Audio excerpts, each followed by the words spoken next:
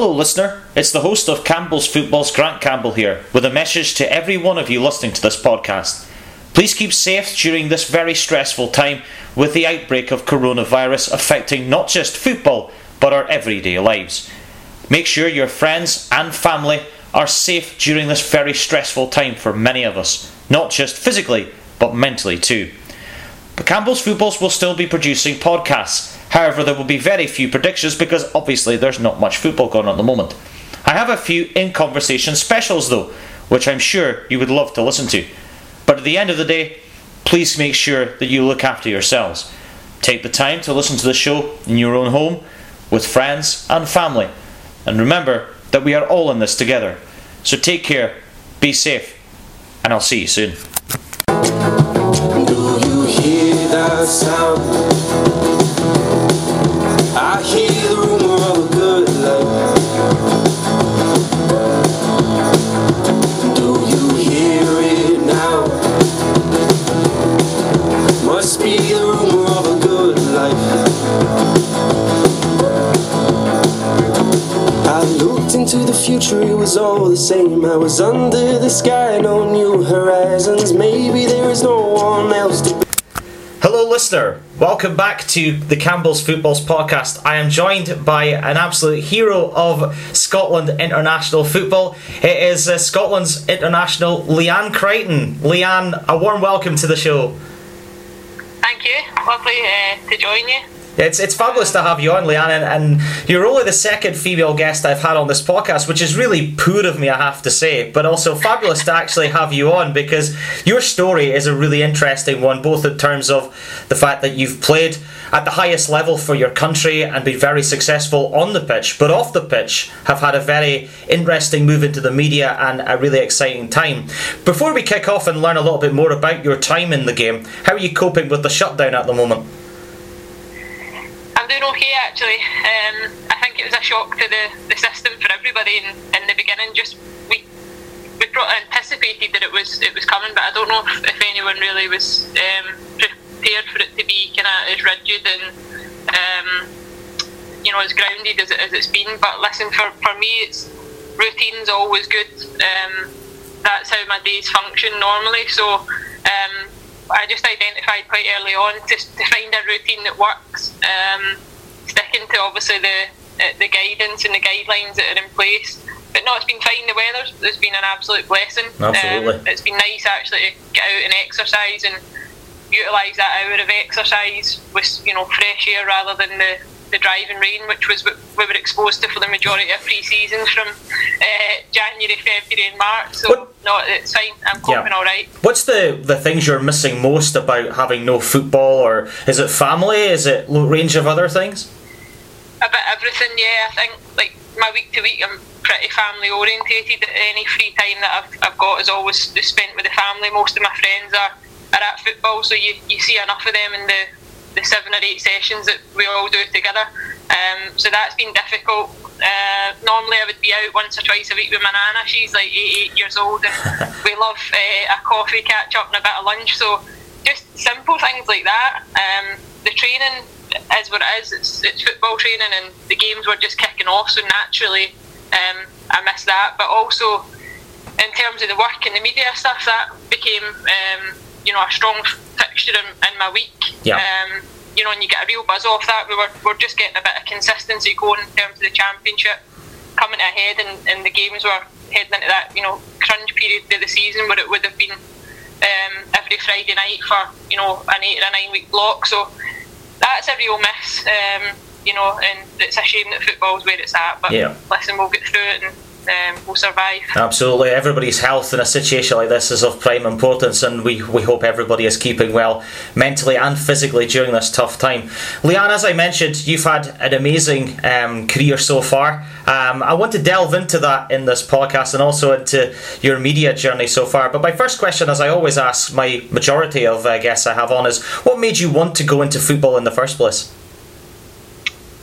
I don't know if it was so much as wanting, in terms of playing. I think just my background and where I was brought up and where I grew up, the kind of family background that was there, and we were always active, we were always as kids, offered opportunities to try various different sports.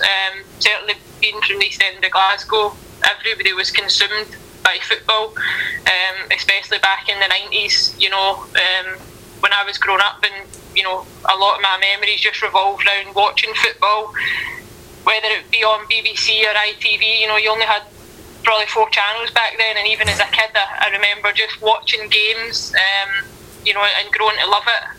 My older brother at the time, we were close in age, so we always had each other to play football with. So I think it was just a pathway that I almost fell into. I always wanted to hang about with my older brother, so he played football, and he'd be forced to take his little sister everywhere he went. So he probably bits of that were frustrating for him, but then I'm a type of person that if I'm good at something, I'll buy myself, and I kind of found early on that football was probably something that was for me. So I just pursued that journey. I don't ever remember identifying, wanting to become a footballer, because I don't think it was that realistic back then when I was a kid. But no, I loved it, everything about football. I love going to games, I love watching it on TV, I love playing it, I love the team aspect of it. So it was just made for me. Did you have any inspirations growing up on and off the pitch? Again, just family. I always had that close bond with both my siblings, and that was where most of the enjoyment came from. A lot of, probably back then, I think there was more a community aspect to sport. Kids now have got more opportunities where team sport offers a wider range of age groups, where you can find a team, or if you're a young girl at 7 or 8 years old, you can find a team full of other girls, whereas for me it was more about the community, and wanting to be as good as the people around me. And more times than not, that was family. So that was a driving force, to become better. But again, I've grown up with the old firm in the East End of Glasgow, and they're always fierce encounters. So a player that I would have idolised would have been Barry Ferguson as a kid, and I've been a lifelong Liverpool fan as well. So Steven Gerrard's another one that I just would watch videos over and over again, just trying to recreate moments that these players would showcase. And what about media aspects? Well, we'll touch on that a little bit. Was there anybody in the media that you sort of looked up to growing up, or did that kind of come later? No, do you know what? The media was a total curveball. It was never something that I had thought I would ever be part of, other than being on the side of being a player, interacting with the media. Sure. So no, but I guess in terms of broadcasting and watching games and stuff, like I enjoy the analysis side of the game. So any programmes that I watch, I enjoy watching the news. Like, I've always watched the news, I've always read newspapers. So I guess without actually, saying I was interested in the media, there was all aspects of it that I've always enjoyed. So it was a total curveball getting involved with that, and it was just after I had come back from playing down at Notts County. Yeah, let's touch on to your playing career, because you started your life in the footballing game at Cumbernauld Cosmos in the youth setup. What was that like, just for the everyday listener wanting to know a little bit like that? Because women's football back then was quite limited in terms of opportunities, wasn't it? Well, it was. That was the first team that I had played with. Up until then, I had only played school football, and I had maybe played 1 or 2 games as I had a couple of friends that were a bit older that had played, for a team that on a weekend would be short of players, and or come along and join in. But that was a women's side, so I maybe played 1 or 2 games in a women's team when I was like 13, 14. But Cumbernauld was the first team, and I stumbled upon that. I went with my mum to pick up my younger brother, who was at an Easter camp. Right. And I'm doing the usual, keeping the ball up at the side of the pitch, trying to show off, because that's just what you do if you if you're looking to. I wouldn't know. I'm rubbish at football. Endless hours practicing keep-uppies, and literally the woman Carol who ran and managed Cumbernauld had kind of just caught her eye, and she had said for me to go along to training one day, and for me that was a bit of an eye-opener, because I don't think I realised that kind of girls' teams actually existed, even though they were few and far between back then. Yeah. Because as much as my family have always supported me in football, it was never forced upon me either. So I don't even know if my parents realised that there was other opportunities out there. Unless somebody was to come and ask you to do it or to show you where to go. Now you see everything on social media, it's advertised really well. I just don't think we knew about it, so I literally fell upon that opportunity to go to Cumbernauld, and when I got there, I was blown away with the fact there was actually a full team of girls that because up until then I had only ever been the only girl at my school that played, or the only girl in the area. So that was bizarre, and within almost like a 2-year period I had kind of fast-tracked from playing with Cumbernauld and then being part of like the youth international setup and stuff, so that was a bit of a whirlwind, but it was just great. I mean, the talent back then, and even some of the players that I played with at those age groups, lots of them have gone on to have brilliant careers, and the ones that haven't, probably a lot of it wasn't to do with a lack of talent. It was more to do with, I think, a lack of opportunities and people having to prioritise jobs that paid bills at some point, or education got in the way. So the talent pool was actually quite considerable, even though the teams were few and far between. Is coaching at that level very demanding? It obviously had to start somewhere, and then making that step up. What was the transition like? Because obviously you went from there to Whitehill Welfare, and what was that like? No, honestly, that's probably the biggest thing for me that's changed in the women's and girls' game in the last decade, probably, is the level of coaching, because back then it was volunteers, Grant, that were running teams. It was parents, it was people that had minimal qualifications, and I say it all the time, those are the people that I'm most thankful to, because they gave up their time, to not get very much back, and they dedicated a lot of time and effort into providing a structure for girls back then. But now it's changed. You've got most coaches, have got qualifications, whether that's at youth level, senior level. There's more experience, there's more opportunities, the resources are far greater. But back then, very limited. You were turning up, pretty much on a Sunday with your kit on, ready to go. You maybe trained once a week, and even that would consist of basic drills in terms of running, passing, and small-sided games. So there was never an attention to detail in terms of making you better as a player. It was more just about putting a team together to go and perform and have fun. You seem to be a girl, from my side looking in, that was a very committed and determined person. Would you agree with that? I think so, yeah. I think for me it was, I've always been brought up as well to be strong-willed in the sense that if you've got an opinion as well, to try and voice that in a positive way if you can. A lot of the time that was maybe lost in translation, growing up, and probably a bit of frustration mixed in there as well. But I'm all for people having opportunities, and I'm all for equality in the sense that if you're good enough at something, then you should have the same opportunities as the next person. And the fact that probably I was brought up with only brothers, I was never treated any differently to them. Yeah. So moving forward in my path in life, I've never understood why anybody would treat anybody any differently. Definitely. And like I said, once I'm good at applying myself to things that I identify myself as being good at, other people might beg to differ. Well, maybe explore that a little bit later on in this podcast. Aye. You started a short spell at Glasgow City Star. Well, I'm just trying to get this right in my head here. And then you moved on to Celtic. Obviously, you talked a little bit about Rangers at the beginning. What was it like to play for Celtic? I think so. Yeah, I think for me it was. I've always been brought up as well to be strong-willed in the sense that if you've got an opinion as well, and even that was kind of lost in translation, I loved it, absolutely loved it. I was young at the time, in terms of being like a late teens, but obviously a young adult.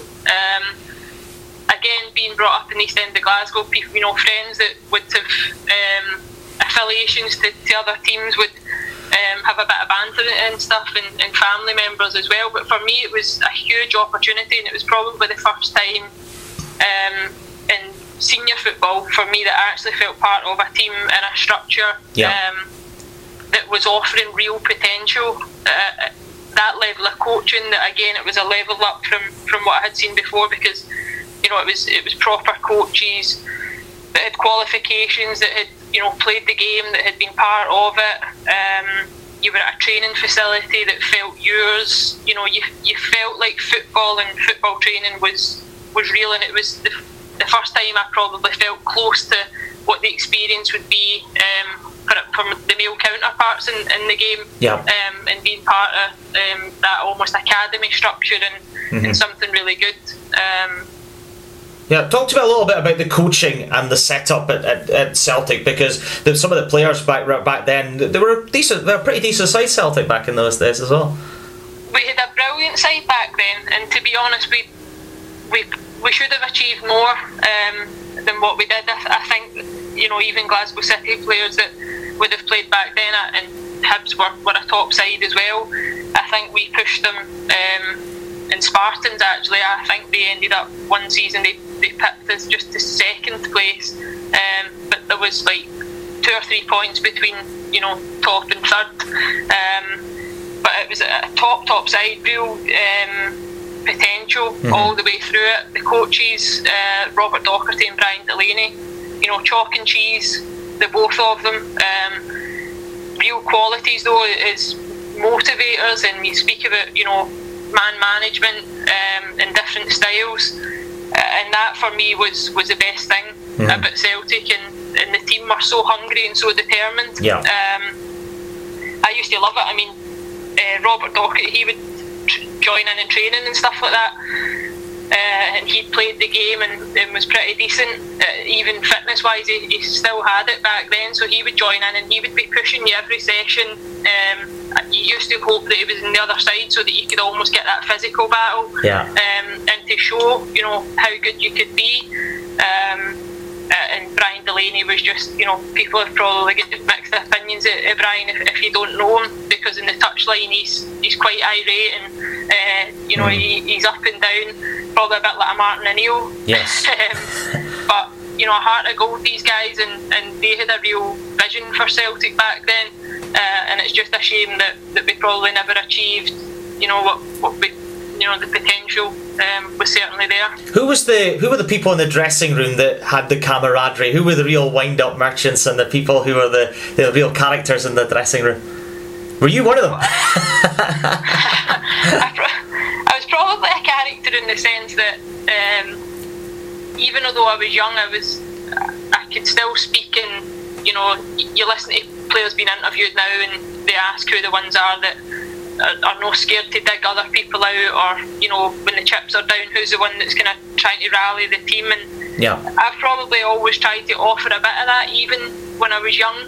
At times you would feel intimidated and you'd maybe be a bit scared to say too much, but no, there was a real mix of players. I mean, Christy Murray would have been in the team back then. Joe Love was there, Suzanne Grant, Becky Stokes, who's kind of moved down the divisions. If she's went on, she was captain.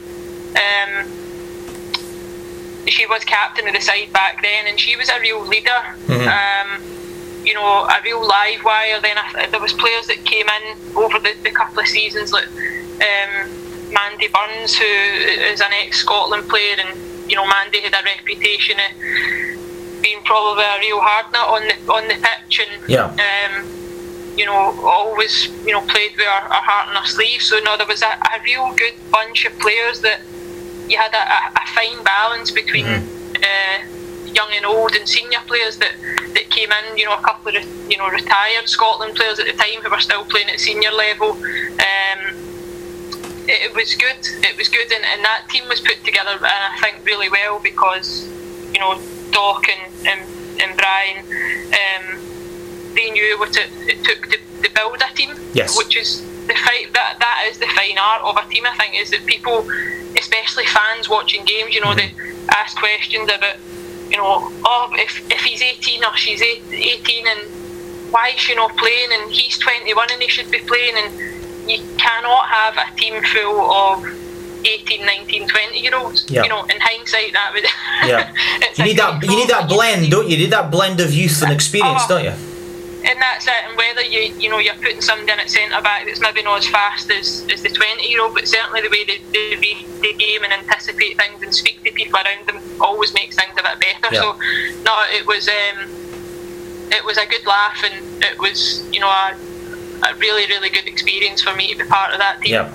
He then moved to Hibs for a season, and what I was reading here, which was quite extraordinary, he made just the 18 appearances for Hibs, but he scored 11 goals, which is quite a fair record. Yeah. I don't know if that's a mistake. I just found that out just now. Really?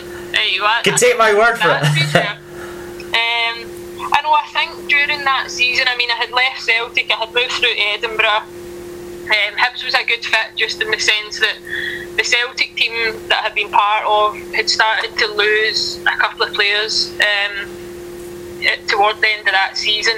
It was always the same. Glasgow City were always a top side. Yeah. After a while, I think players were giving it a right good go. And then at some point, as a player, a lot of people do, you kind of weigh up at what point you're going to really start winning silverware as a player, which is a huge thing. So players had started to kind of be cherry picked here and there.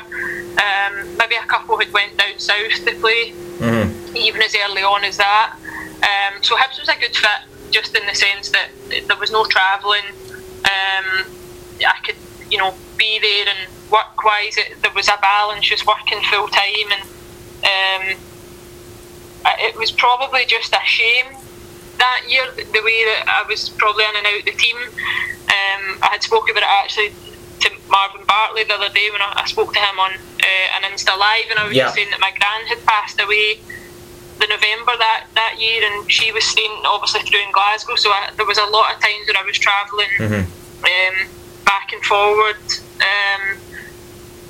and it was just a shame. So there was maybe a couple of niggling injuries that season. It was actually a really good side in terms of young players, because at Hibs that year, I think we played Glasgow City in the Scottish Cup final. Yes. That year, I remember not starting that game, and I think I had been injured possibly in the build-up to it, and I was a bit frustrated. But listen, Claire Elmsley was at the team. Yes. Caroline Weir was coming up as a youth player. Joelle Murray was obviously one of the top players and captain in the side. Again, there was a balance of a couple of other older players that were there. But they were a real hungry side, but probably just the balance wasn't quite there. And it made it a bit more a tricky season. I maybe should have mentioned this when I was talking about Celtic, but did you girls ever get advice from the men's side? No, nothing really, to be honest. That's quite interesting. Would you have benefited from that? Would you have benefited from that in any way if you had advice from the male side on both your Hibs and your Celtic time? Yeah, I think some people certainly would have, because for me, watching the men's game, I don't know if it's quite the same for kids now. I don't know if they watch football as much as even we would have done as kids, but certainly growing up, I was consumed by wanting to know what it was like. Even now, I look at players like Scott Brown still playing at the level that he plays, and obviously in his 30s, and I would love to have a conversation with somebody like Scott Brown and ask what he does, how he trains, how does he recover, what things does he do, how does he process a win, how does he process, so many different things. So at some point I do think that input could be valuable, and it's the same way now that as a first team player at Glasgow City, we try and offer up as much information as we can to our academy players, and we're always there, and would like to think we're always approachable in the sense that if there is questions that are unanswered, or they can see a trait in us that perhaps they recognise in themselves, then you would want to speak about it. But no, there wasn't a lot of input. No, that's interesting. I wonder if there'll be more of that in the future, because I think a lot of players coming through would maybe benefit from that. Yeah, and I think the game's changed a lot now as well. Probably players, I think, are better at recognising maybe what it takes to perform and the emotional side of the game, and the mental aspect to what it takes to perform. I think the more you can speak about that, and the more you can speak about the pressures that we all feel as human beings, but certainly as athletes and footballers, at times that can be on a different scale. So the more freedom we have and the more interaction, I think it would definitely be beneficial. You mentioned Claire Emsley and Caroline Weir earlier when you were talking about Hibs. Did you think that those girls would go on to better things like yourself at that time? Yeah, you could identify the talent early on, and I want to say that Caroline has a couple of nicknames, but to us, like within the Scotland setup, we would call her Kaka. Super. And I want to say that was probably identified as early back as our Hibs days, because Kaka was still playing then, obviously, the Brazilian Kaka, and we recognised her technical ability. He wasn't bad. Back exactly. And Claire again was a real live wire, full of energy. She then moved over to the States, I think maybe that following season, to go and do our scholarship and stuff like that. So no, it's great to have been part of their journey as early on, and to have played in the same team as them, and now to see both of them at the level that they're at, it's amazing. Just before we move on to your time at Glasgow City the first time round, you mentioned that you had periods of problems with injuries. How did that affect you both physically and mentally, Leanne? It was tough. I would need to say over the course of my career, I've not been that unfortunate. I think just a lot of the injuries back then at that age would have been more to do with just not knowing how to look after yourself. And I've always trained, I've always enjoyed the gym, I've always worked in a background of health and leisure up until the last couple of years. So that wasn't for the want of trying to be fit, but perhaps just not doing the right things caused a few problems with football. When I was at Celtic, I had broke my foot, one of my metatarsals in the build up to the Scottish Cup final, and that was a sore one to take, because I think that would have been the difference if we'd been able to go on and win that season, and lay a marker down with the cup and stuff like that. So mentally, there's been those periods of time where you come out the other side of it, with a bit of regret and a bit of resentment. And again, injury-wise, now there's so much knowledge, there's so much understanding.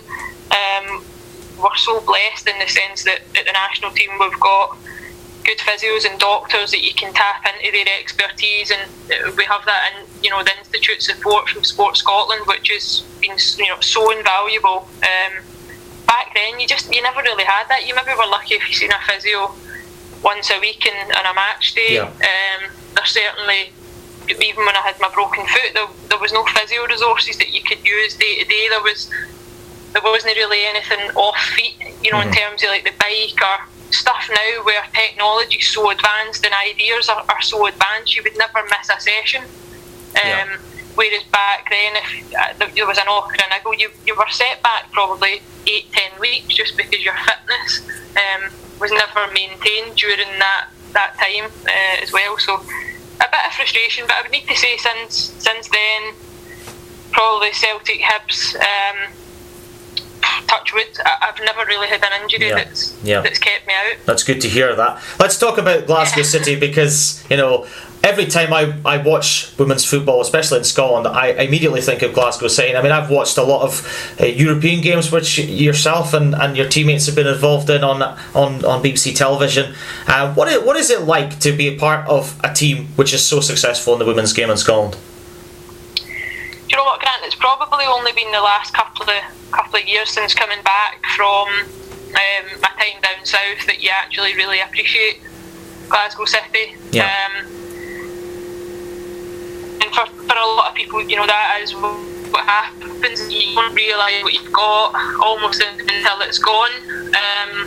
And when I had went down to play at Notts, and I had loved my time at Glasgow City before that, but now thankfully there's a bit of recognition there for what they've actually achieved, and that's been documented.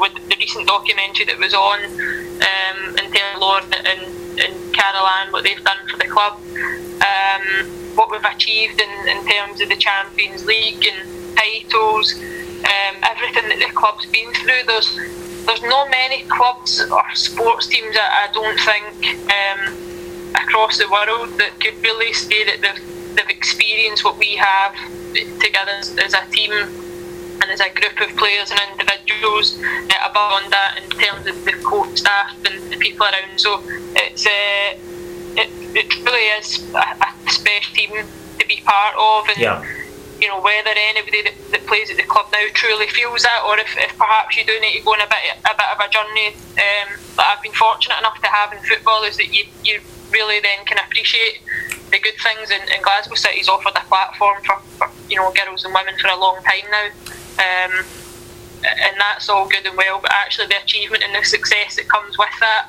is on another level. Yeah, absolutely. We spoke earlier on about the blend in experience and youth, which is very important to make a team successful. Does a strong management team help as well? I think it does, yeah.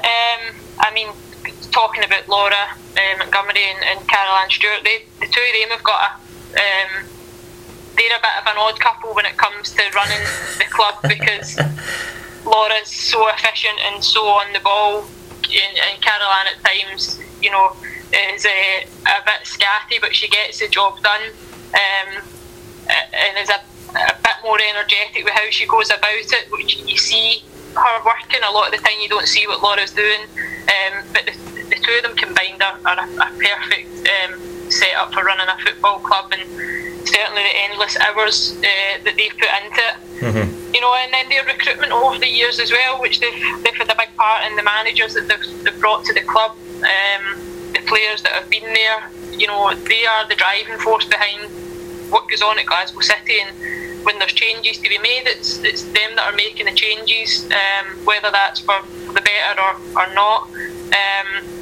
The way they've grown the club, just in terms of now the academy and stuff like that, you need, going back to the volunteers, going back to the parents, upskilling coaches and investing in people. That's exactly what they've done, and so far the balance, I don't think you can argue with it. Absolutely not. You mentioned about that, and then Scott Booth comes into the club as well. I mean, he's a footballing hero, certainly up my way up in Aberdeen. I mean, what's he like? What's he like as a manager? Because as a player, he certainly did a job as well for the Dons. You know what's funny about Scott is that if it wasn't for the fact that you knew the career that he had had, he never speaks about it. He's not one of these managers that ever, even when he's trying to motivate you, never does he go back to, this is how I would have done it, or when I played, or when I done this. And he's a player that's been also to major tournaments. He's had a brilliant career, and that's probably the one thing for me that's most endearing about him, is that he never feels it necessary to talk really about himself. Sure. And I've loved my time working with him. Actually, he's different. Again, there's been lots of different managers throughout my career, but me and Scott have got the balance of that kind of love and hate at times, where we can have a pop at each other and we can say it how it is. But I'd like to think that we kind of trust and respect each other as individuals, and I think that's really important as well, especially with guys in the women's game. It is different to the men's game, and I think that can make or break how a team performs, or the reaction that you get from players. And for me with Scott, I think he's got that balance. At times he's probably too nice. although he would, he'd probably beg to differ and think that he's really quite hard on us. So I'll be careful how I phrase that, actually. Yeah, that's absolutely fine. That's absolutely fine. But again, it's good. Sorry that he's into the women's game, because it's, especially with his journey that he's been on, it would be very easy for him to insist on remaining within the men's game, and he probably took a gamble for his own career. Yeah. And people would have probably frowned upon it in the men's game that he was, stepping into the women's side. But credit to him for the way he's gone about it, and again, he's brought a level of success to the club that until last season hadn't been matched since 2015 in terms of the European stuff. Do you think more male managers should go into the female game? Because I'm thinking of people like Nick Cushing, who was at Manchester City and did a fabulous job. And you look at some of the successful female managers like Emma Hayes down in England. Do you see more a kind of equal male to female ratio in the women's game going forward? Yeah, I don't see any reason why not. I think for me, in terms of any job, if you're the person that is the best pick for the job, regardless of gender, you should be offered that opportunity. 100%. The women's game, I think it is different. I think the same way, if I was to step into the men's game, I would learn so much from it, because there's probably certain aspects of it that are really different that you wouldn't see it until you were exposed to that. But I think what you get in the women's game is that probably similar to the men's game, if you were to drop down the divisions in terms of the work ethic, the commitment that you have from players, that more often than not are doing that for very little income. So the motivation is certainly not a financial one. Yes. And that's not to discredit the men's game, because even in Scotland at the top level, you're not talking about life-changing sums of money at times. So, but I think there is so much to be learned from how we go about it in the women's side and the way that the game's played. So, listen, if there was guys out there who were looking to get involved in football and they thought they had something to offer, then why not? I would never want to think that you would deter anyone from getting involved in sport at any level. And conversely, do you see a female manager managing a men's side? Because I'll go back to speaking about Emma Hayes. She's possibly being linked with the England women's job. Could she be linked with a job at the male level? Again, there's no reason why not. I think we're too quick at times to cherry pick people that we think would be the right fit. The media at times can have a huge influence, I think, on that and who gets certain roles and jobs, and more often than not it's maybe a case of who that gets you jobs in football. Same way it's probably who that can get you a move in football as a player, because the first thing that you would do, even if you were going to interview somebody, is that you would try and find somebody that knows them.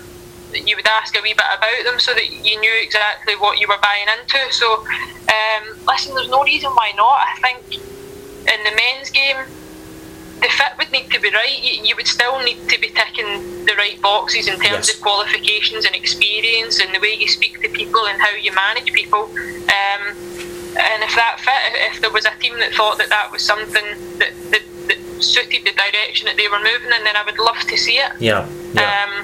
Because I even think in the men's game it's changed a lot in terms of the managers and the characters and the way they deal with people. It's not as rash, it's not as I don't know how to phrase it, but just in the sense that those characters not as helter-skelter is what I would call it. To shout at people and to motivate people, and that to be the way that you bring success. Now the games, you think about things a lot more. It's there's a lot more in terms of the technology and the analysis and the way you deliver information probably to players.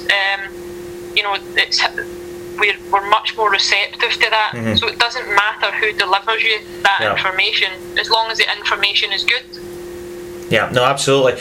Going back to Glasgow City, we're talking about there's no success domestically, but also on the European stage. What's the best European venture you guys have had? For me, it's got to have been last year. Any specific game, or just the journey as a whole? The journey as a whole. The Brøndby game Well, I never played in the game at Petershill because I was suspended, so that was bizarre. But just I actually just, like I touched on earlier, like for example the Scottish Cup final with Celtic, where I had been injured, you're struggling to get back. I made the bench. I think I maybe came on for like the last 5-10 minutes. I think we grabbed a goal back, but that you come away from that feeling, you know, whether you had won or lost that day, it would never have quite felt the same, because you wouldn't have truly felt part of the moment. Yes. You know, and people can argue with that, you know, all they want. I want to be on the pitch and I want to be playing and I want to be contributing. The Brøndby game's probably the first time in football that I've ever not been content with not playing, but felt the same emotion and the same excitement and the same nerves sitting in the stand watching the team perform, knowing what was on the line. And the last time that we got to the quarters of the Champions League, that was the season I had left Glasgow City, so I had left just before, I think, the round of 16. So I had never quite got to, you know, as much as I was part of that team, it's not like one of those ones where you play in the first round of the Scottish Cup and you go on to win it and you claim that you still got a winner's medal. It never quite felt the same for me, so literally the Brøndby game, just watching that on the other side of the white line was incredible. As the game went on, the nerves, the intense emotion of knowing what was riding on it, right down to the penalties, you know, to being standing at the corner in line with the goalkeeper, and then Joe scoring and converting that penalty is up there with one of the best moments. Yeah, it was, and I remember watching that live in my brother's room actually, and it was. I remember getting out of my seat and just going yes when that happened, because it was just a fabulous moment, and it's not often you see a Scottish side at that level go so far in Europe, because probably the last memories we have of that is probably Rangers getting to the UEFA Cup final in 2008. Yeah, no, absolutely, and I think that was the bit for me that, as you get older, the nice thing that comes with age in sport is that you do start to appreciate the moments and the wins. And even over the last couple of years, like, there's medals probably that I had won, League Cup medals and runners-up medals that you all no dispose of them, but you come back because you're probably a bit disappointed that it never quite ticked the right box. And I found myself now trying to dig through old boxes of stuff, you know, trying to get everything together, because I'm now at a stage where I value and I appreciate every experience that I've had in football, and to be able to look back and jog your memory in terms of the games that you played and whether they were good or bad. But no, that was unbelievable. And just the thought, probably a bit of guilt was in me as well, the fact that I wasn't playing and I wasn't actually able to help the side. But we had done the job over in Brøndby, so you were kind of a bit content with that we were still in the tie, but then just the way the game played out was next level.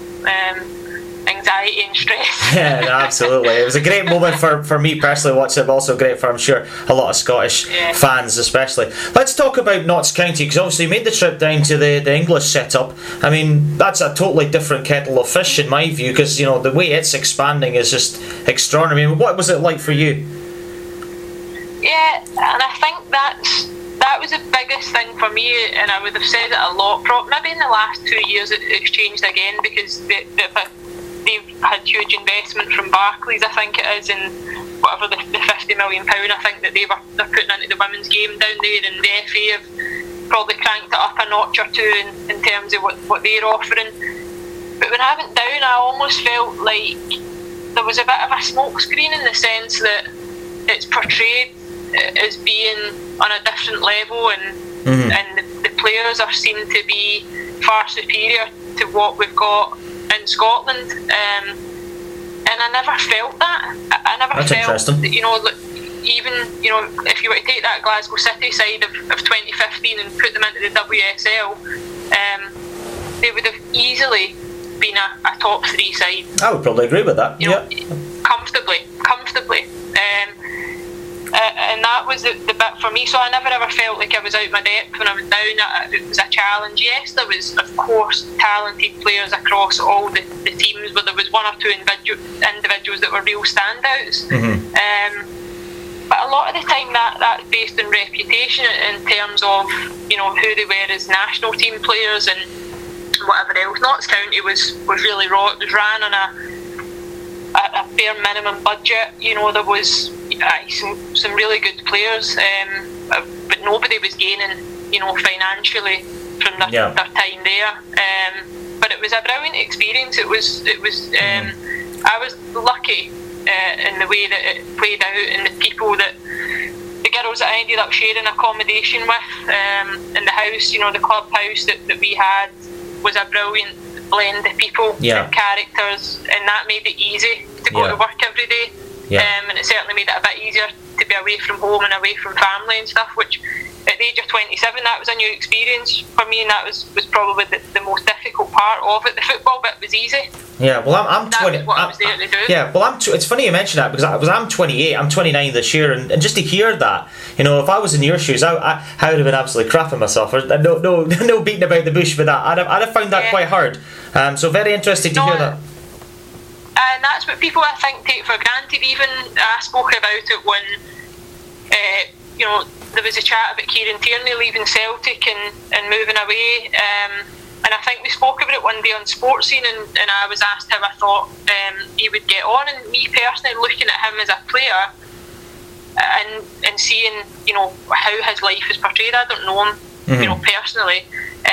But relating to my experiences, I said that I think it would be difficult for him, because you're leaving Glasgow, which is a goldfish bowl of people. You know, you've got your friends and family around you. He, for one, was playing at a club that everybody loves him. He's a huge part of their success. To going up sticks and going living in England is very different from living in Scotland. The people are different. The cities are much bigger, and you know, that for me was the biggest thing, finding your way around. Like, I was using a sat-nav for probably 9 months.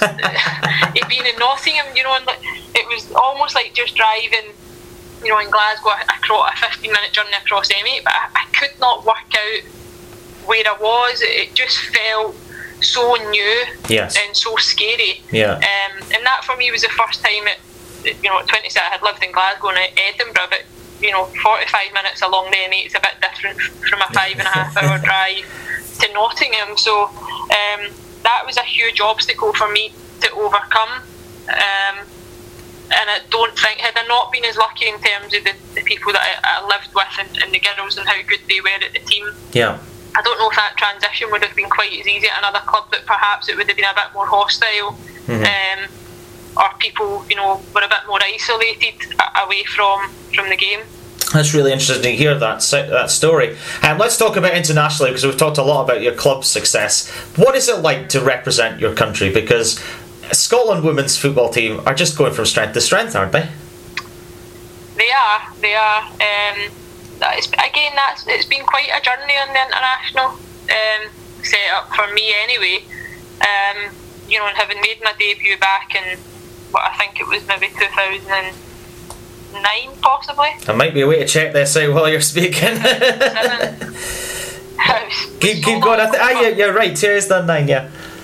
Yeah, and had a couple of appearances back then, and then I was out the setup for a number of years until 2013, when I was brought back in by Anna Singhal, and I've kind of been a mainstay since then, which has been incredible.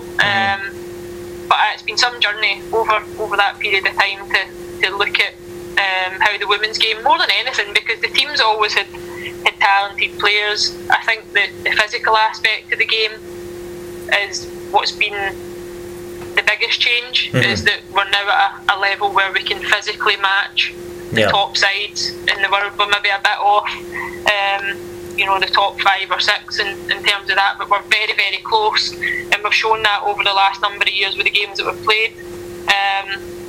But it's been a bit of a whirlwind. It's you know, even speaking to Caroline, we were the other day on our podcast, and Caroline's only, you know, early 20s, and she was saying again, she was the same. She came in 2013 to the national side, and saying how Jane Ross was telling her, to appreciate the moments, and time goes by so quickly, and that's so true because of the years. And even thinking about the Euros in 2017, it certainly doesn't seem that long ago now. It certainly doesn't. Anna Siegel really did a great job in kicking Scotland off. How much has Shelley Kerr taken that baton and ran even further with it?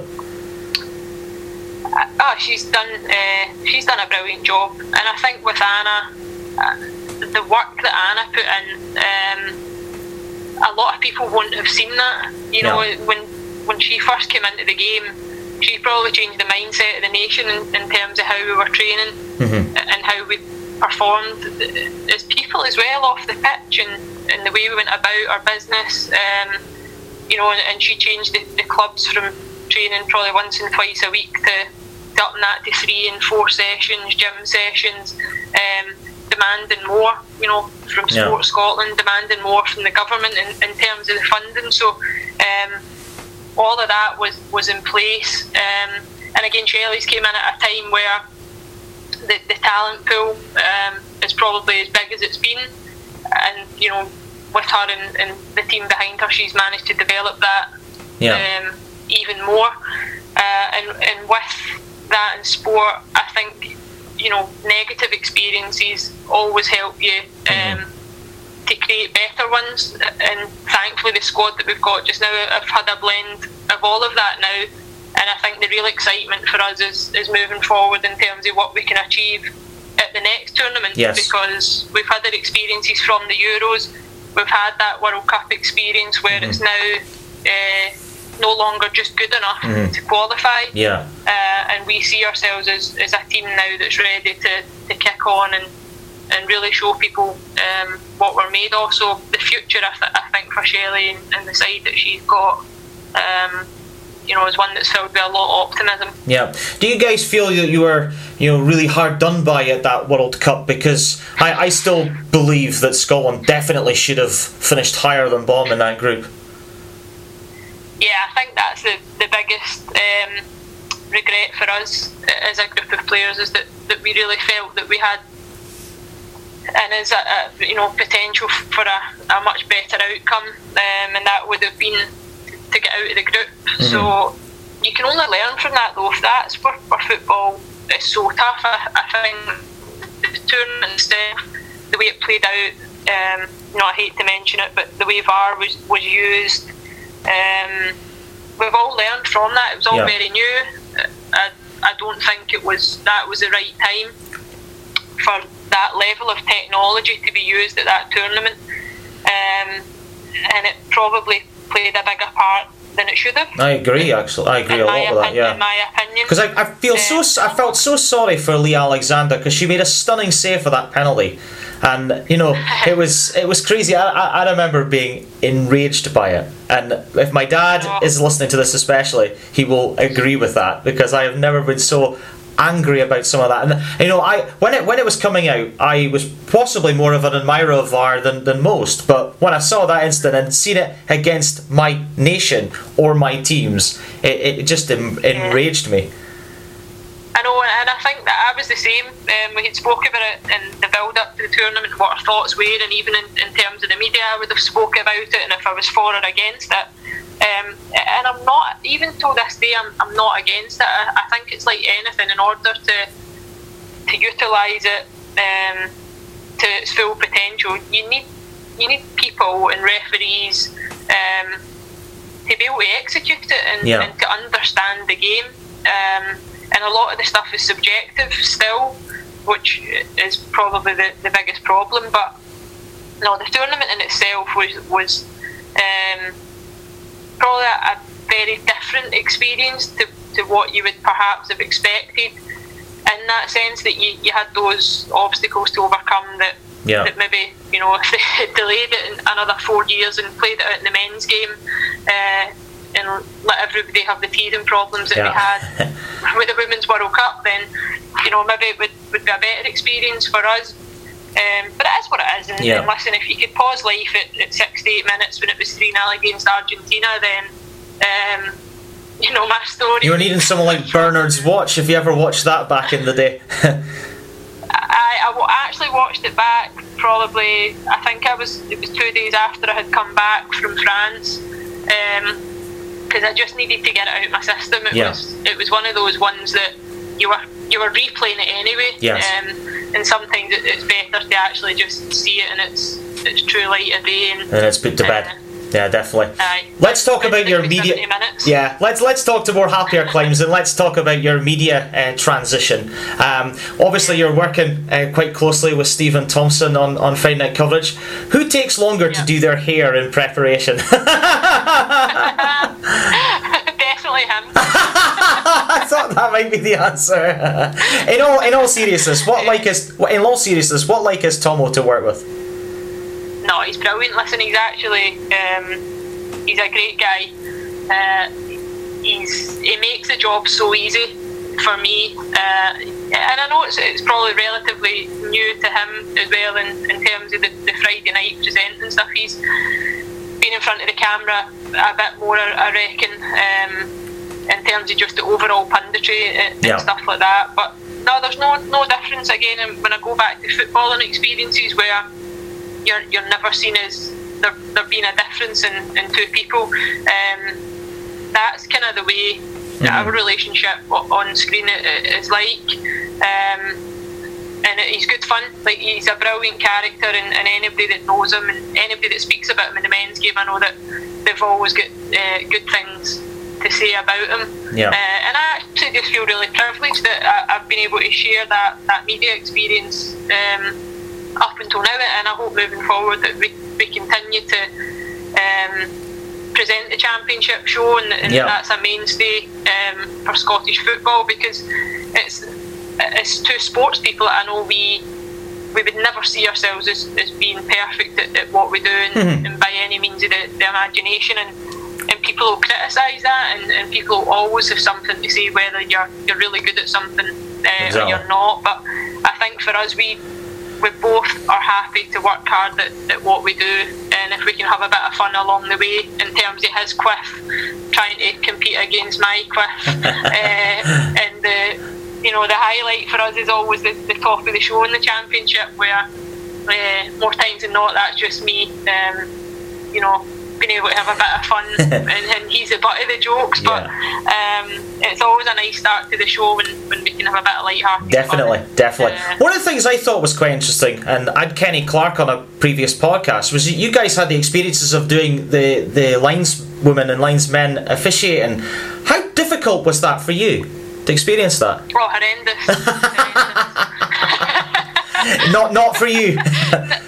Never have I been so nervous about making a decision. Do you know what? That show was actually it was brilliant to be part of, because for me, again, I can see it from all angles. You know, we both have, and that was why we were the people that delivered the show. Was that as a player you can have something to say as a referee, as a pundit, you sit there and you criticise probably more often than not, because nobody speaks about the good decisions that these men and women make week to week. We only scrutinise the ones that in our eyes they get wrong.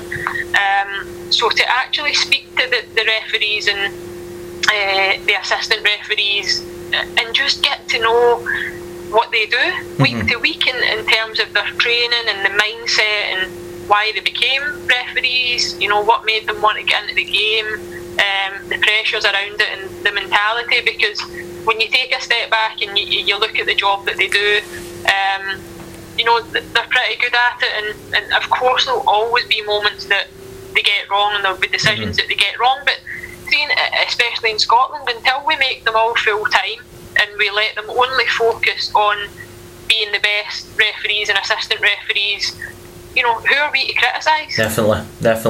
We're leaning towards the end of the podcast, Leanne. I've thoroughly enjoyed our conversation. For you, starting out in the media at the moment, where does the future lie for yourself? Because, I think of people like Jackie Oatley and Ailey Barber, who have been very successful at the top of their game. Is that a transition for you after you finish your playing career?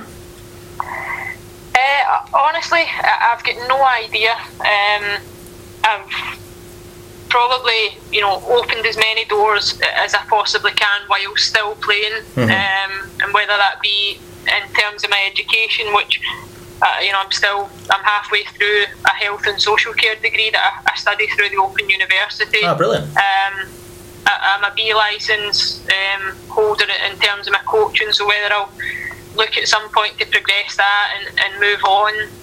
The media thing has been incredible. The journey up until now has been eye-opening, and I feel really, really privileged to have those opportunities, and that's going back to when I started in 2017 working with Peter Martin, in his company PLZ, and covering games, and literally, me, a microphone and an iPad going out to Scottish games, to now doing the bit more that I'm doing with the BBC. So who knows, honestly, I'll keep working hard at all the things that I do.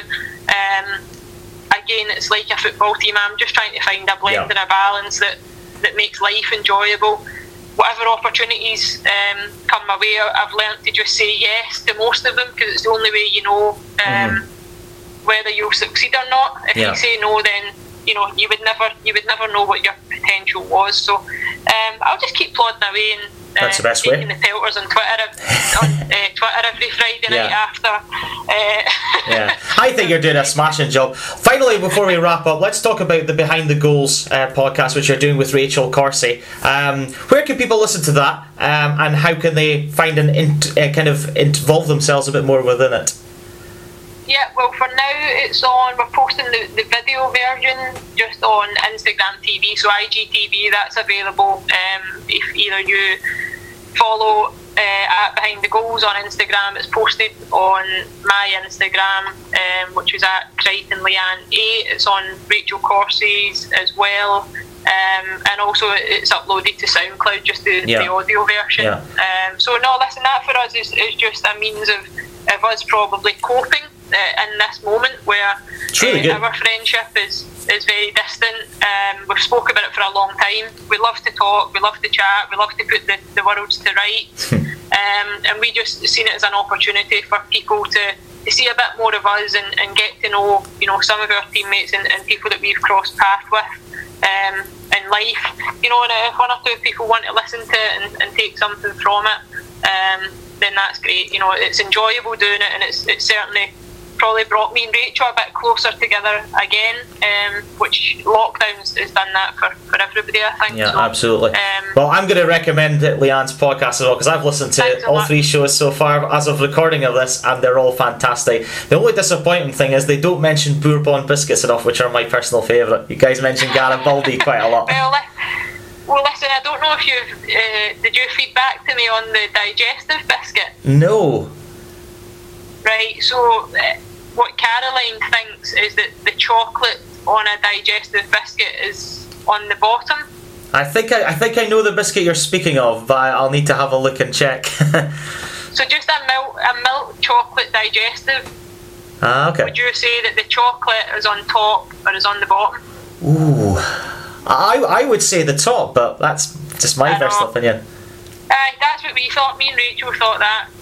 Caroline threw a couple. Sorry, Caroline. I feel like I was put into a corner with that one. So sorry, Caroline. No, you can rant at me on Twitter about this when this comes out. Leanne, thanks very much for being a guest on the Campbell's Footballs podcast. I've enjoyed our discussion. Thanks so much. Well, listener, that brings us to the end of yet another episode of Campbell's Footballs. I hope this podcast was just what the doctor ordered. If you want to listen to previous shows or look out for future shows, follow Campbell's Footballs on Apple, Spotify, Google Podcasts, or wherever you listen to other podcasts. You can also follow the show on Facebook at Campbell's Footballs. Search for me, StatOG91 on Instagram or other social media channels. But until then, until next time, I hope you enjoyed the crack and enjoy Campbell's Footballs. What a dangerous night.